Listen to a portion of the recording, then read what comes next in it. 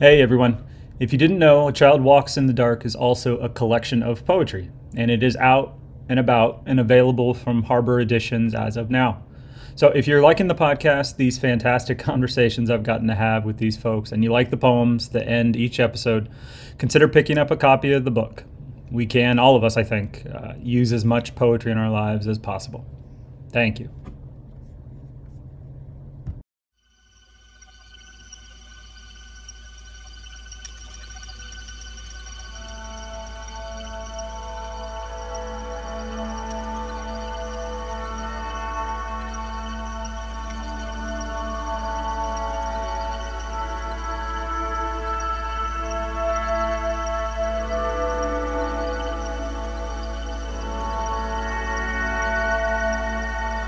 Welcome to A Child Walks in the Dark, a podcast hosted by award-winning poet and author Darren C. Demery.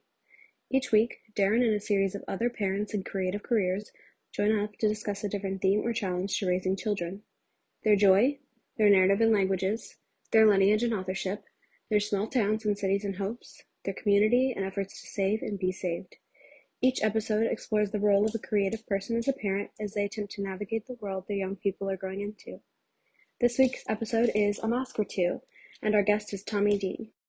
Tommy Dean is the author of two flash fiction chapbooks, Special Like the People on TV, Redbird Chapbooks 2014, and Covenants, ELJ Editions 2021. Hollows, a collection of flash fiction, is forthcoming from Alternating Current Press. He lives in Indiana, where he is currently the editor of Fractured Lit and Uncharted magazine. A graduate of Queen's University of Charlotte MFA program, he is currently working on a novel. A recipient of the 2019 Lusco Prize in Short Fiction, his writing can be found in Best Microfiction 2019 and 2020, Best Small Fiction in 2019, Monkey Bicycle, and the Atticus Review. He taught writing workshops for the Gotham Writers Workshop, the Barrel House Conversations and Connections Conference, and the Writers Workshop. Find him at TommyDeanWriter.com. Now, Darren and Tommy Dean. And as promised today, and our second straight flash fiction expert, author Tommy Dean. And Tommy, between you and Kathy Ulrich, I think we've sort of cornered the market in terms of flash fiction genius. What do we need? We need Kathy Fish. Kathy Fish, Meg Pockrass. Yeah. We could, and just, we're becoming a subculture in a subculture. And I love it. And I think that's a good thing. And the topic, the theme for today is a mask or two. Essentially how our children become all of these different people as they try on all of these things. Different personalities, different hobbies, different loves, different names. You'll appreciate this as a fellow. Now I know it's Tom, but was it Thomas? Thomas, officially, yeah. Yes.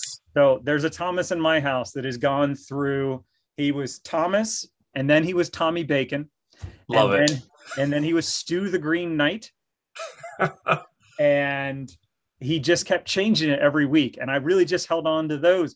And it's fun and it's cute, but that's what they do. This is how children develop. They take on these different things.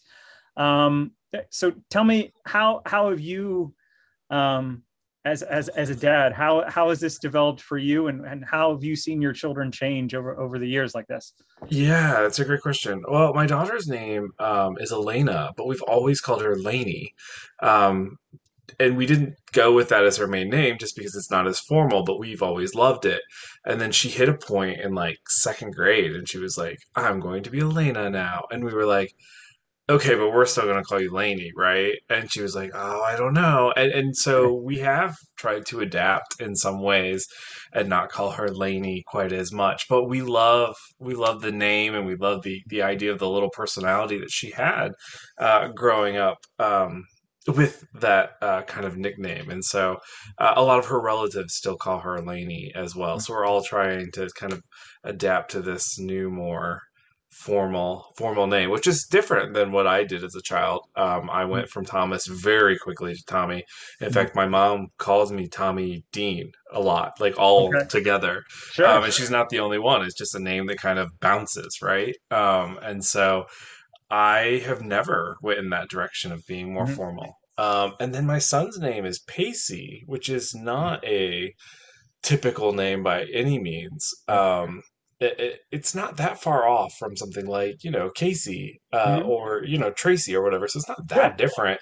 Um, but he's always felt, a little different anyway, because he is the baby of the family. And most of the Mm. time, babies do react very differently.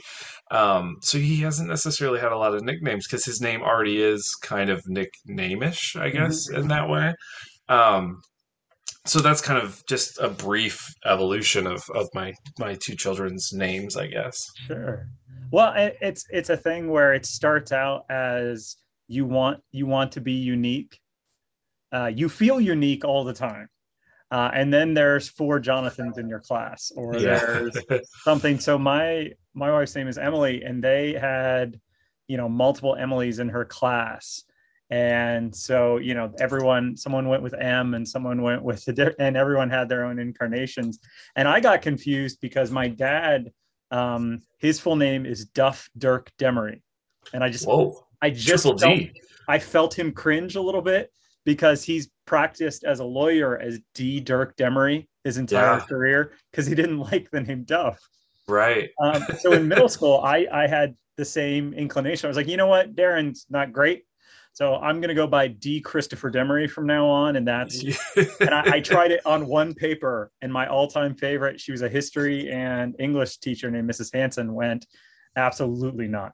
Yeah. Yeah. Like, no, No, you I'm don't get not. to claim that. No, I tried on one thing and it didn't work.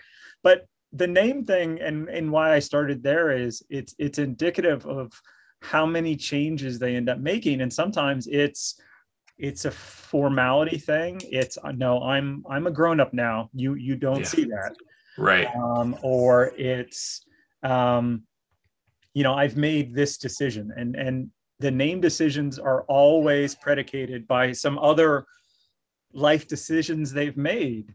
And Yeah, something in the e-geist or whatever that we don't even know and they don't even necessarily know that just feels different for them. As a writer, like names have power. They create, when you make a character with a name, you give it a soul, right? It's the same way when you name your kids, you have these certain hopes and expectations that you put with a name.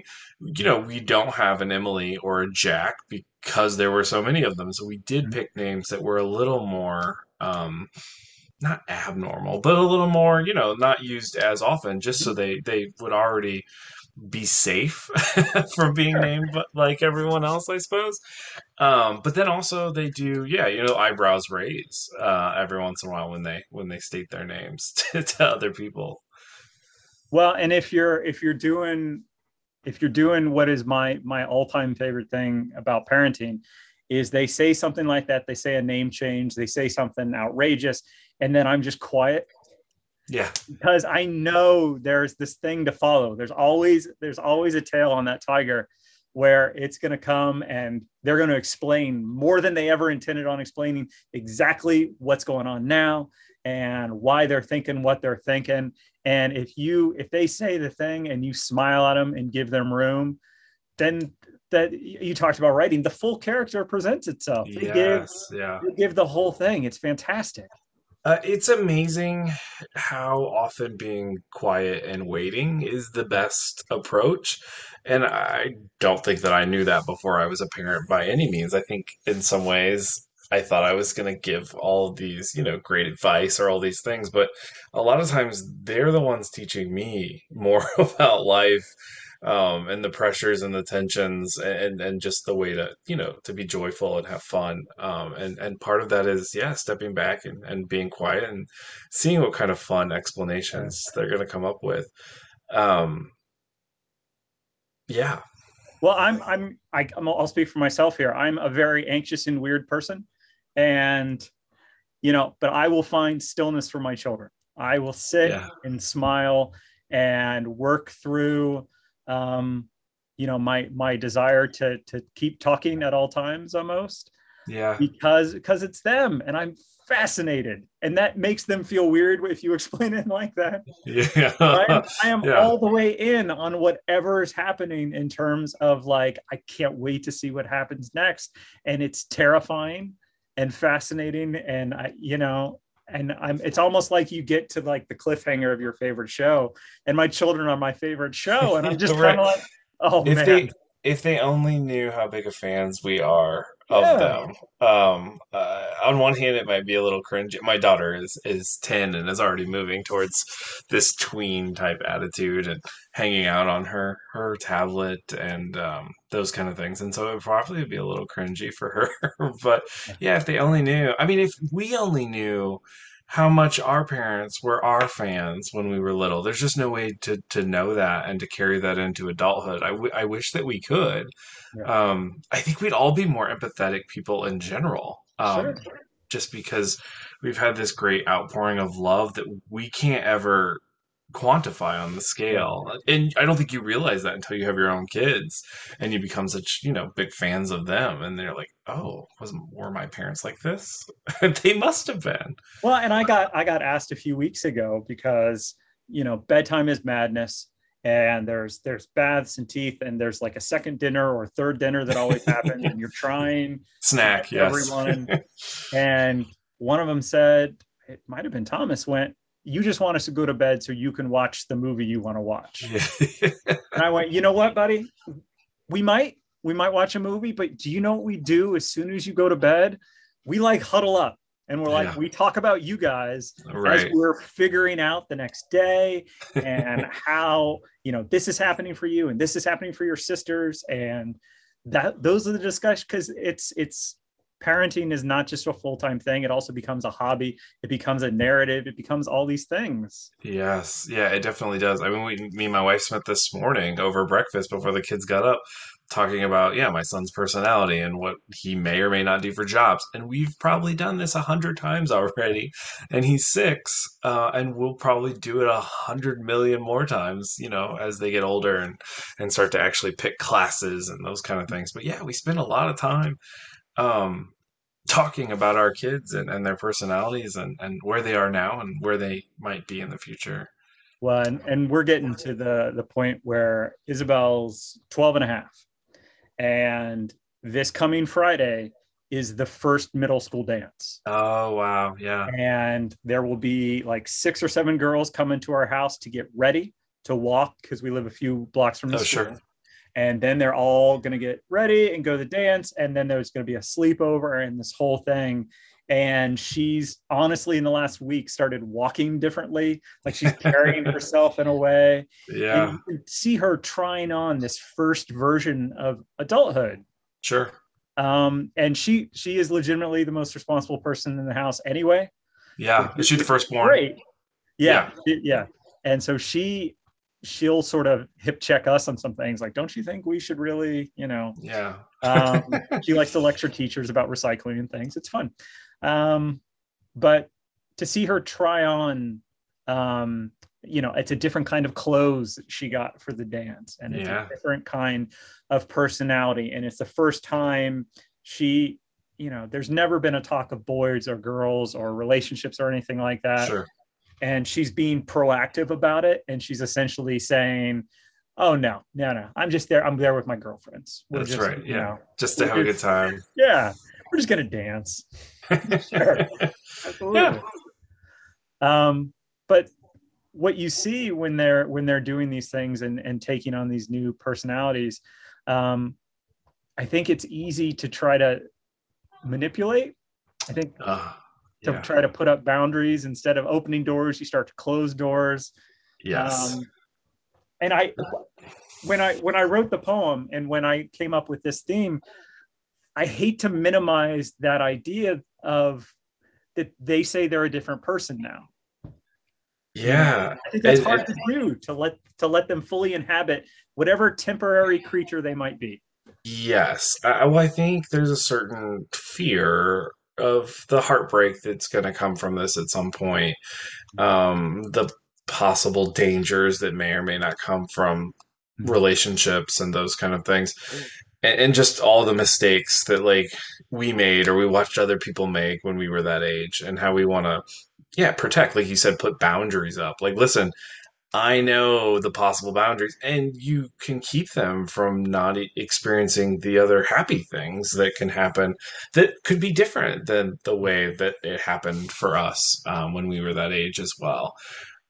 There's just so many experiences that can happen that are all different and wide ranging. I mean, this is one of the reasons I write. And this is also one of the reasons I tend to write about characters that are 12, 13, 14, 15, because there's just so many possibilities, and so many ways that characters reveal themselves, right? And not that our kids are characters, but they are going to reveal themselves at this age. Um, and you do want to be like, okay, I want you to reveal yourself and I want you to be you, but I also want you to be the safest you there could possibly be. And we know that safety doesn't always provide the enriching experiences that it could.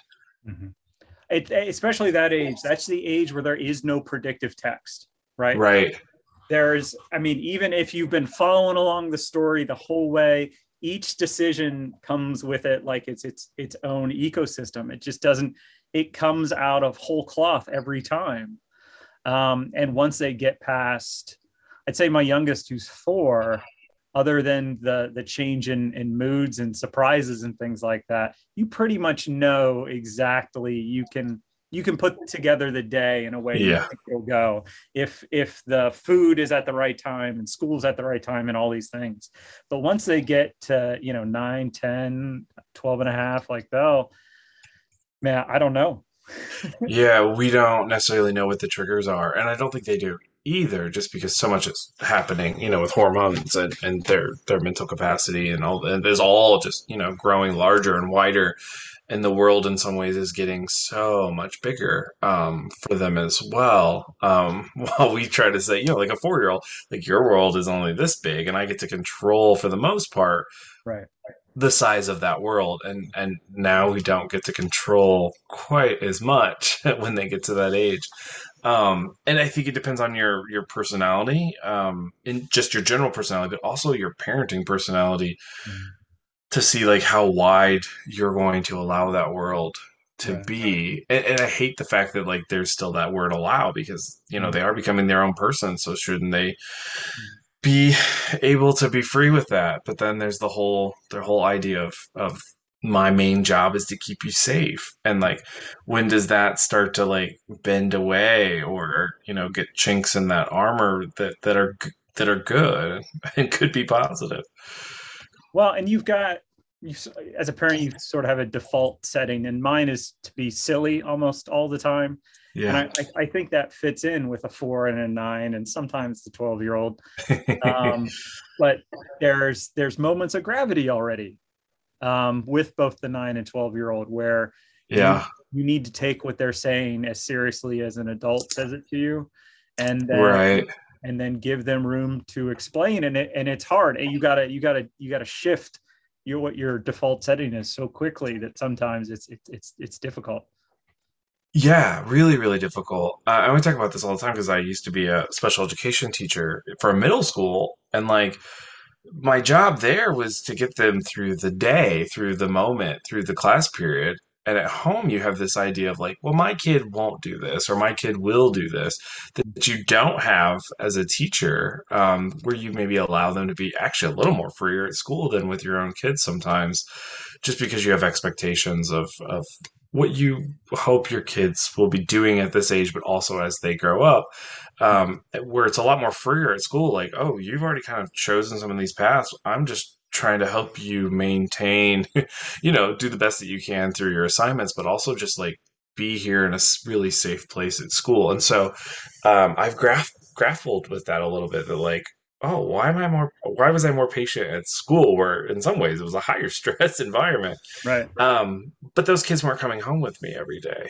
And so parenting can have this weird embarrassment factor that we have to be careful of sometimes. That it's like, oh, is it about what the kid's doing, or is it just embarrassing me? And if it's embarrassing me, then like, can I figure out a way to let that go? Because it may not be fair Yeah. um, to our kids at all. And that's taken me, well, my daughter's 10, still working on it. Yeah. Well, and it's one of the things where once once those things develop at home, once there's actual challenges and sometimes actual danger, to not overreact is really hard. And what I'm trying to figure out, and I think I'm getting to the point where I'm more comfortable with, letting them do the whole narrative, letting them tell me exactly all the things they need to say, and then not take the moment to make it a corrective thing, Yeah. but to say, this is how I experienced it, and give them room. What's difficult is I want to say that. I want to say, here's what I went through, and here's what you should do, Yep. as opposed to, this was my experience. This is how I handled it. This is how I wished I'd handled it. And then just leave it hanging. Yeah. Yeah. And because I'm afraid, because the 13-year-old, I'm Tommy, I'm freaking out a little bit, and how to handle and let her become the person she's going to become as safely as possible. I mean, cool dad thing be damned. I don't care about that. I just want to not Yeah. get in the way of her doing that, and all these little, all the mask or two, all these little things she's going to try to become. And I'd hate to be the one, I don't know, to take away that energy. Right, right. Yeah, absolutely. I don't want to be the one to take it away either. And so it's, yeah, it's that large balance between safety and then you also, in the name of safety, being the Right. one that takes away the possibilities of what could be. I mean, we all know that like there's small moments that we don't even know in the moment that it can really change your life for better or for worse, obviously. And for the better ones, if you don't get those opportunities, then kind of what happens. And again, as a writer, obviously I'm thinking about all the millions of possibilities that there are for our characters. Mhm. It's very much for us as well. Like in some ways, like the world widens way open as you get 10, 11, 12, 13, 14, 15. But it also starts to narrow in a lot of ways too by your choices. And you just don't want to be the one that's like, I don't want my kids to like be me living through their life and channeling them towards a certain thing. Like I thought my kids would be way into sports because I was way into sports and that just seemed like a natural thing for me and it was an escape for me. But then like my body started to kind of break down. I have fibromyalgia and I can't actually play sports with them. And so like that's something that's totally different than what I thought it was going to be when we first had kids and they were really young and I was like, oh, we're going to play baseball, we're going to play basketball, we're going to do all these things. And actually both of my kids are way into acting and musicals and Broadway and I love it and it's great and they are showing me what they can do versus me kind of helping guide them to what I thought they were going to do, what I did. Well, and that's something I ended up doing, plays and musicals when it wasn't baseball season, and I absolutely loved it. And that's something that Belle started in. She was just Molly and Annie Jr. and Oh, um, hey, my daughter played Molly and Annie. We have a theater here that's it's not a regional theater, it's a little more than a regional theater because we bring in rising juniors and seniors in college. oh So they wow, are on their way till Broadway. So uh-huh. she got to be in like a Broadway production and she was Molly at age That's 7. awesome. Yeah. But when they start to act and when they start to actually do like character work, and they become these little other people, um, it was, for like 4 days a week she was Yeah. Molly, and she had Yeah. different shoes and she wore different clothes, and Yes. And they're um, sassy and they yeah, get to sing Molly's and got some attitude. yes, she does. But that's got to be great to see them trying the different things and getting to.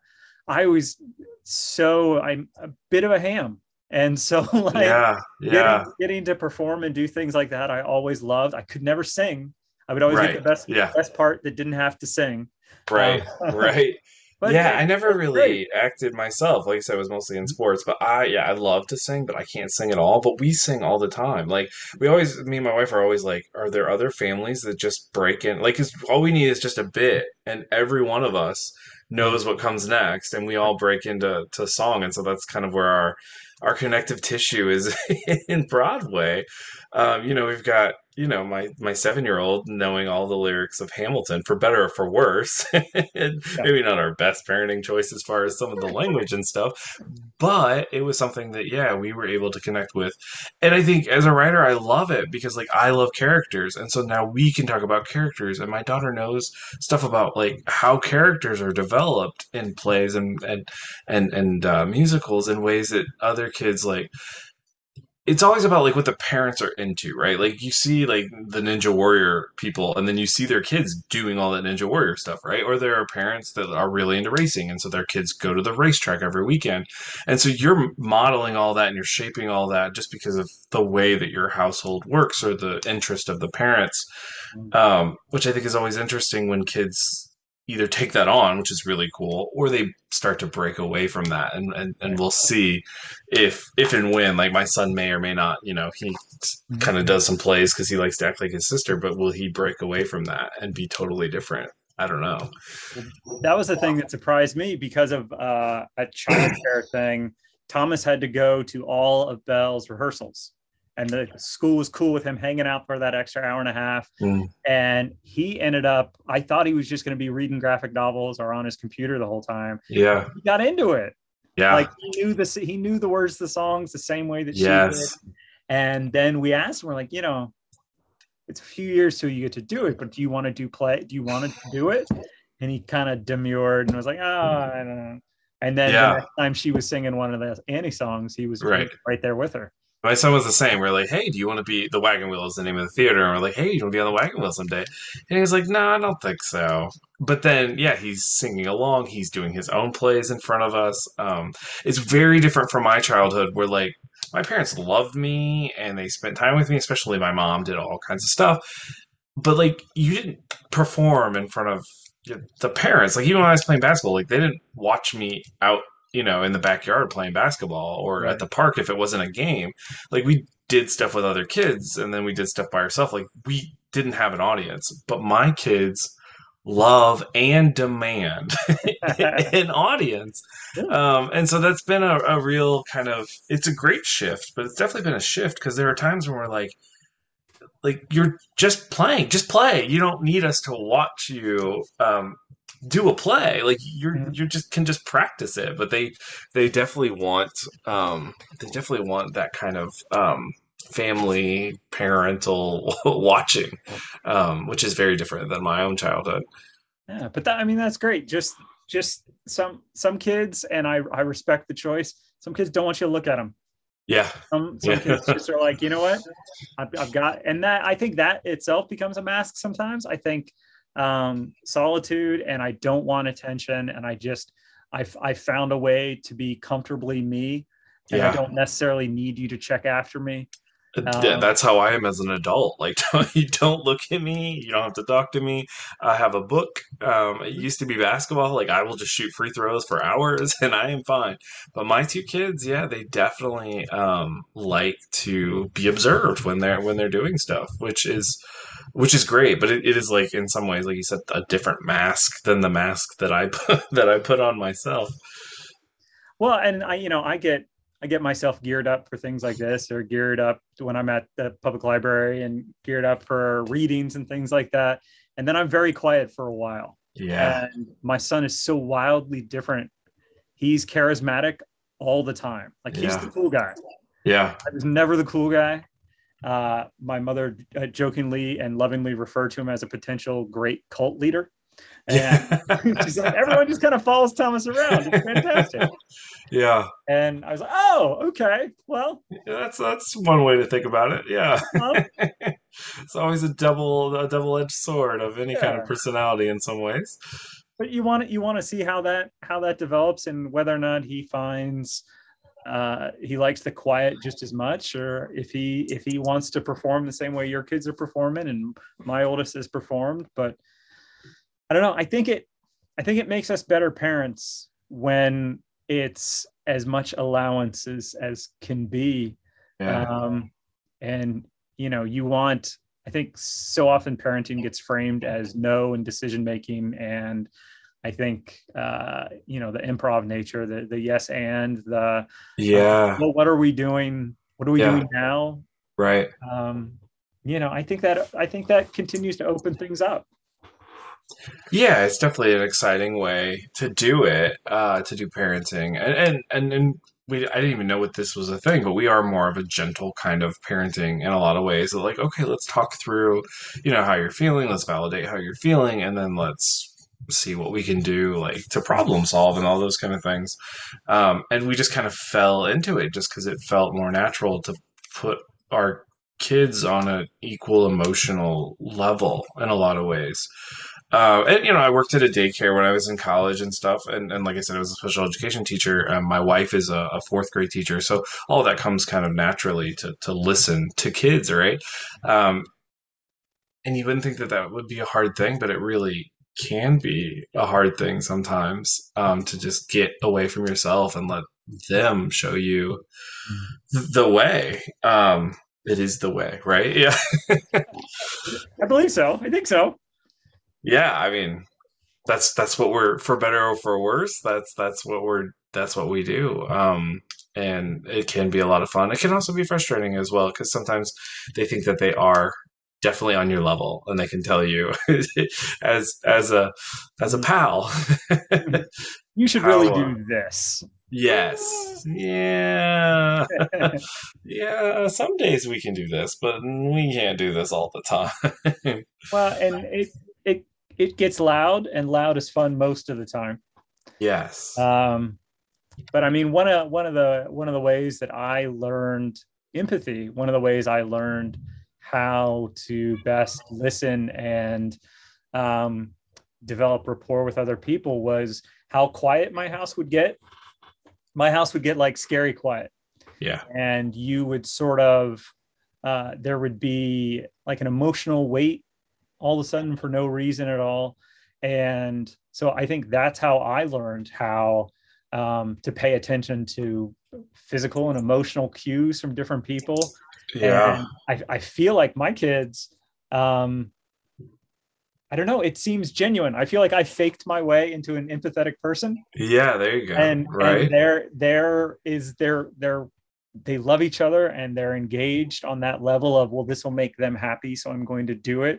Right. And I don't know, I feel like that's the better way to go about it. Yeah. Yeah. But No, I I don't mean, know, I I kind think of, we all pick it up. It's survival instinct, and it's also we try to find ways to make connections with people, and hopefully we're opening up those for our kids. I don't know. right. I mean, hopefully, yeah, you're modeling that way of listening and wanting to listen and wanting to pay attention and not always distracted. And so hopefully they'll take that out into the world as well and not only be empathetic, but like be open to understanding people of different cultures and different ways of doing things. And I mean, because that is how we grow as people. And we have this big responsibility to help kids grow, but at a certain point, they do have to kind of go beyond our set beliefs or ways of doing things if they're going to truly, meld into this person that they're going to be. I mean, my dad was an alcoholic, and so it didn't get quiet. It would get really loud, and it would feel very uncertain. And so I try to have the opposite of that in our house, for it to be very kind of certain and very kind of there and very kind of everyone doing things together. There are times when it makes sense not to do things together, but as much as it makes sense to do that, to be together. Because otherwise, like, yeah, why are we doing this? Like, we had dreams of getting married and having kids and having a family, and there are hard times for sure. But as much joy as you can have and make in your household, it's just better for everyone. And as much as the loud moments can be joyful, because as you said, your dad got loud. My dad could get very loud very quickly, and Mm, my whole one of like the bedrocks of my entire parenting has been, I'm never going to speak to you above this voice. And if I need you to listen to me, then we're going to make things real quiet. That's when, like, okay, we're gonna put the iPad away. Yeah. We're gonna do this because this is one of the teachable moments. This is something where we can learn, and I don't think you're gonna learn it if I yell it at you. I think No. you're gonna learn it if I talk to you like this, and you talk to me at the same level, and then we figure out. And I think it creates a weight without an oppression. Because I feel like that's, I don't know. We're dads talking about dads, and you learned so much from the way you were parented. And Yes. I feel like my whole thing is a direct reaction to the way that I was Yeah, parented. absolutely. Yeah. And then trying to be, different from that in a lot of ways. Just so that, yeah, the next generation, when they're parents, hopefully, yeah, it'll just get quieter. Hopefully it'll just be quieter and more empathetic all the way along.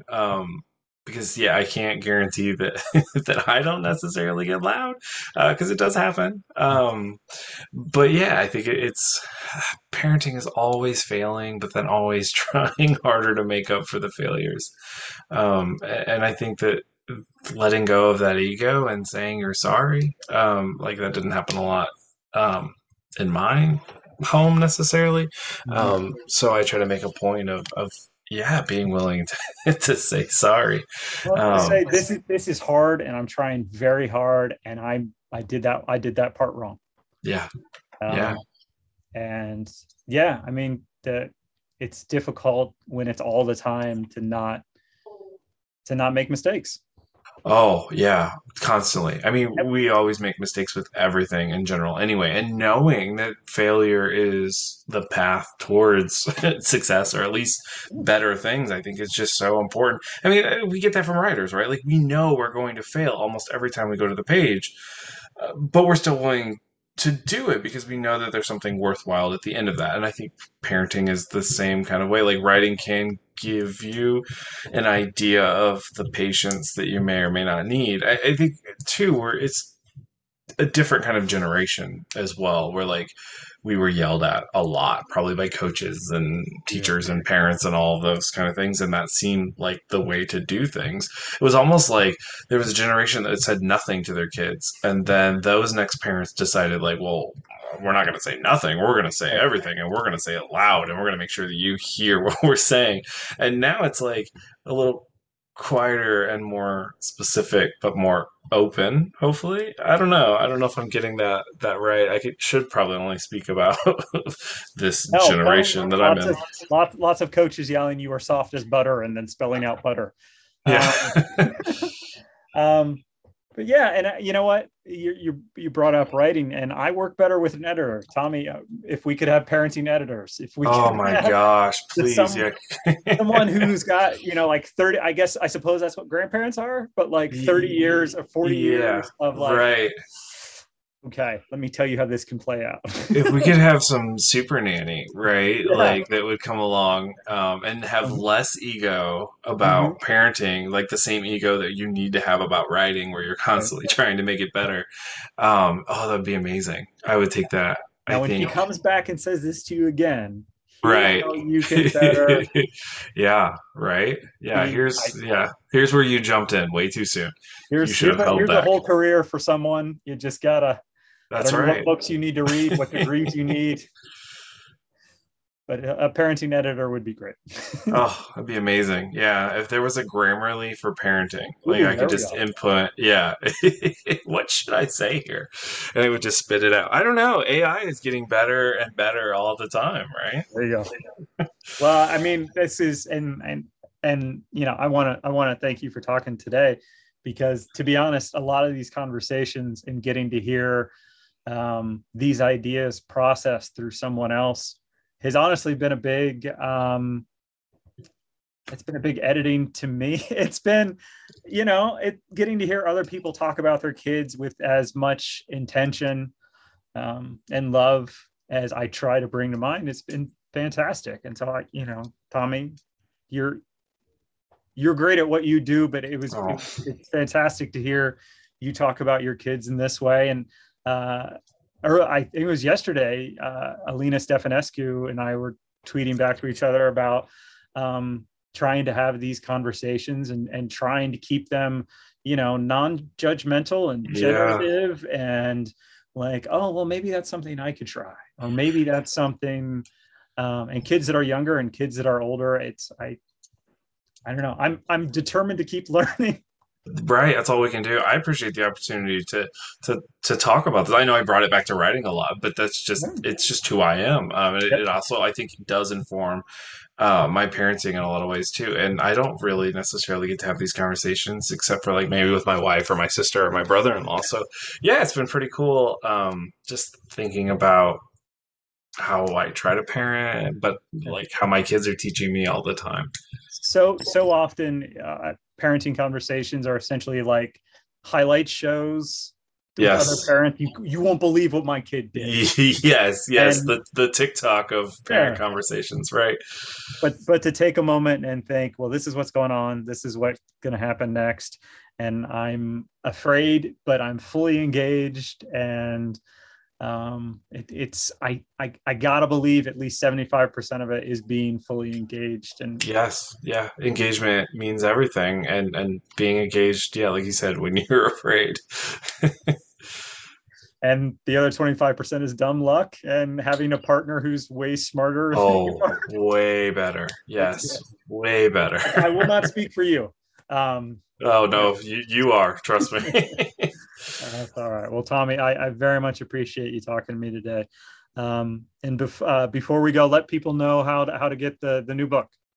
Yeah, the new book. You can get it from my website has a direct link to it, which is just TommyDeanWriter.com. I'm all over Twitter for better or for worse, so you can always find me at Tommy Dean Writer at Twitter.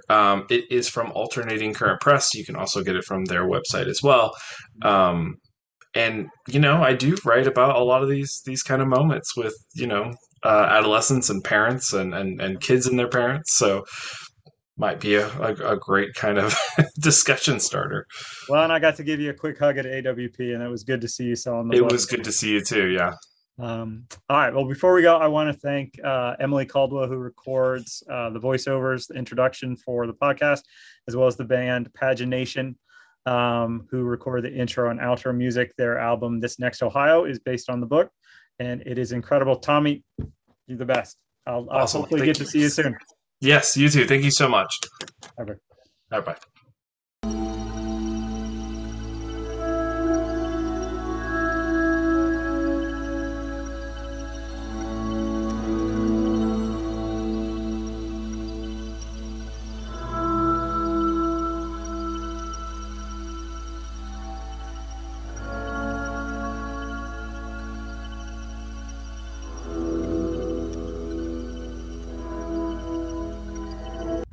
A mask or two. I told my children a mask or two is flesh enough to keep your bones out of the fire. And I love all of the people you will try and fail to be. And I love all of the lies you will tell yourself. And I love you for lying to me about who you are and want to be. As long as you are always searching for that person, I will say all of the names you give yourself. As long as you are living, I will hold every incarnation of your world as part of my own.